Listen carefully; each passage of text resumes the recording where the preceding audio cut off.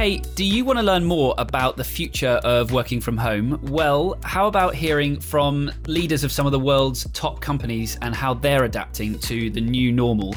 Another amazing podcast called Secret Leaders, which I highly recommend you check out, is back with their 6th season. And it's hosted by a guy called Dan Murray-Serter, who himself is a founder running a business called Heights. But he's going to be joined by world-class business leaders, many of whom are notoriously hard to pin down. So these are interviews you're not going to hear anywhere else. And some of the people you'll hear on this series, just to give you an idea of it, although the back catalogue is amazing, so do go back. This, as I say, this is season 6, so there's loads of good stuff to check out. But some from this series that are coming up are the author of Atomic Habits, which is a book by James Clear, all about productivity hacks, so really relevant for us working from homers. Philosopher Alain de Botton, the founder of Just Giving, Anne-Marie Huby, who's got some amazing stories to share, and a little-known character, John Cleese, who joins them to talk about creativity, which is just an amazing episode, so you should definitely check that out. So yeah, really cool stories from business leaders who are kind of paving the way of the new normal and what our work life is going to look like from some really cool companies. So definitely check out Secret Leaders and subscribe wherever you're listening to this podcast. Anyway, on with the show. Hey guys, today we're back for another conversation between Harry and Trevor Lorbeer. This one's all about productivity, about how to get things started, how to keep that momentum going, and how to just get stuff done. On with the show. What role does momentum play, do you think, in productivity in general? And what does it mean in this context? I think what momentum does is it lowers the activation energy for you to start doing work, especially work that you're going to resist doing. A lot of times momentum is talked in relation to habits. So there's the Jerry Seinfeld method of creating an X on the calendar every single day that you do a habit and don't break the chain. That's a way of creating this momentum and creating this psychological momentum that I need to keep going. But there's other ways to create momentum as well that kind of get you moving and getting you doing things.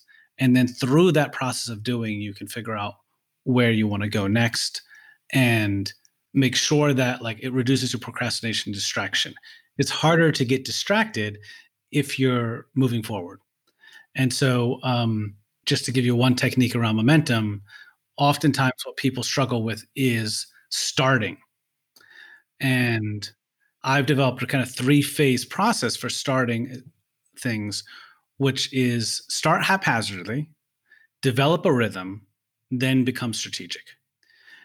And what that means is just start doing anything, just random stuff, particularly when you're trying to learn something new, just to kind of get the lay of the landscape, understand how it works. So say you want to start a new podcast, you want to write a new book, whatever, start just doing it. Don't do it on any don't try to do it on any regular schedule. Don't try to have a strategy to it. Just start learning the mechanics of how it works. Once you get that down, start developing a rhythm. So start doing it once a week on Mondays. Do it on a regular basis. So that way now you've kind of set your speed. So now you've built your momentum by going haphazardly. Now you've set your speed with doing it regularly. And then at that point, you can step back and say, okay, where exactly do I want to now go with this now that I've got speed? And then you pick your direction.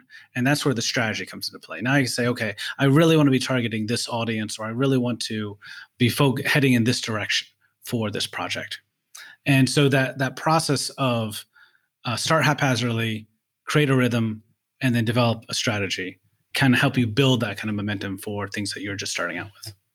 Yeah, I think that's really good advice and really interesting, because it's actually, I see the same thing play out on a smaller level, within literally the context of one task. So again, writing a blog post, that's something I do every now and again. It's so hard to start, right? You've got this target. Okay, I want to try and write 2,000 words for this post.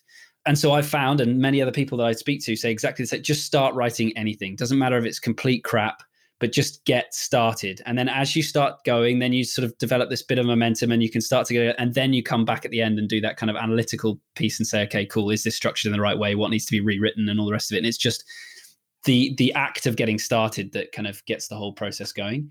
And I guess what you're talking about is that just kind of stretched out over a longer period and a larger scale project.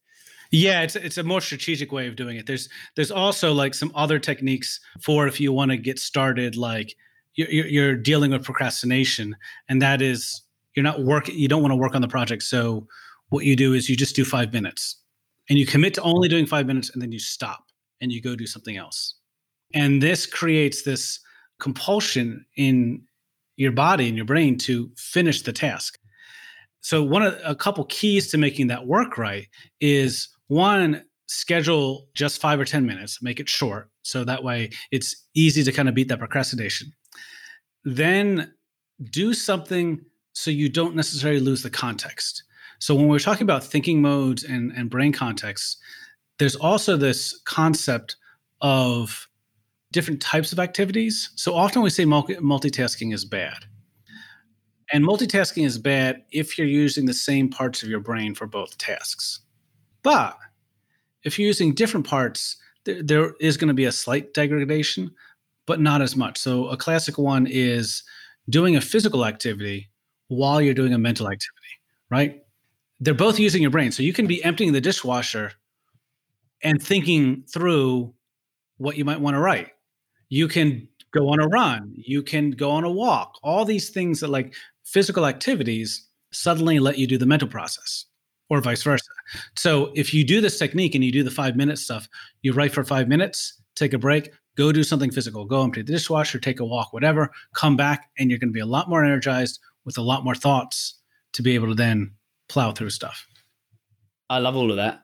We've talked about all sorts of things, covering loads of different aspects of productivity, but where would be like the place to start? If you're just like from scratch, you're at ground zero, what small actions can we take to sort of start to build towards a slightly more kind of healthy or productive way to manage the work we have to do?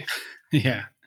I think practicing being deliberate in what you're doing.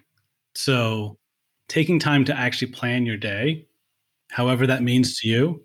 Like I said, I usually recommend people start with just creating a commitment list, a daily commitment list. So they look at their master task list and copy that over to a daily commitment list so they can stay focused. They kind of get that, but also being clear on what work-life balance you want.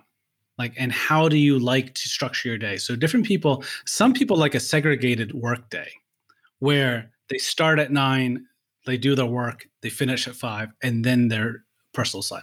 Some people like an integrated work day where they're interweaving their personal and their professional work. Being clear on what works well for you is key. And both are okay. I think too often we look at the people who are like working at 10 o'clock at night and go, oh my God, you're working at 10 o'clock at night. But if they're making that deliberate choice to have an integrated work day, that allows them to have time throughout the day to connect with their family, maybe if their family is also working from home, go out and do chores during the day or exercise. And so first, being very deliberate about what you want, being deliberate about what you're going to do. And then the third one is being deliberate about how you're allocating your time across that day.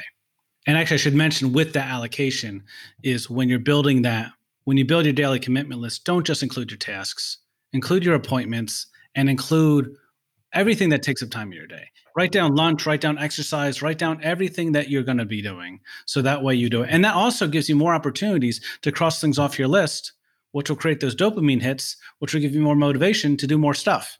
And you'll look at the end of your day, if you have a list of 20 things and 15 of them are crossed off, it doesn't really matter that one of those things was lunch.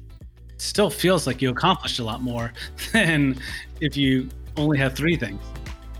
Hey, that's it for today's show.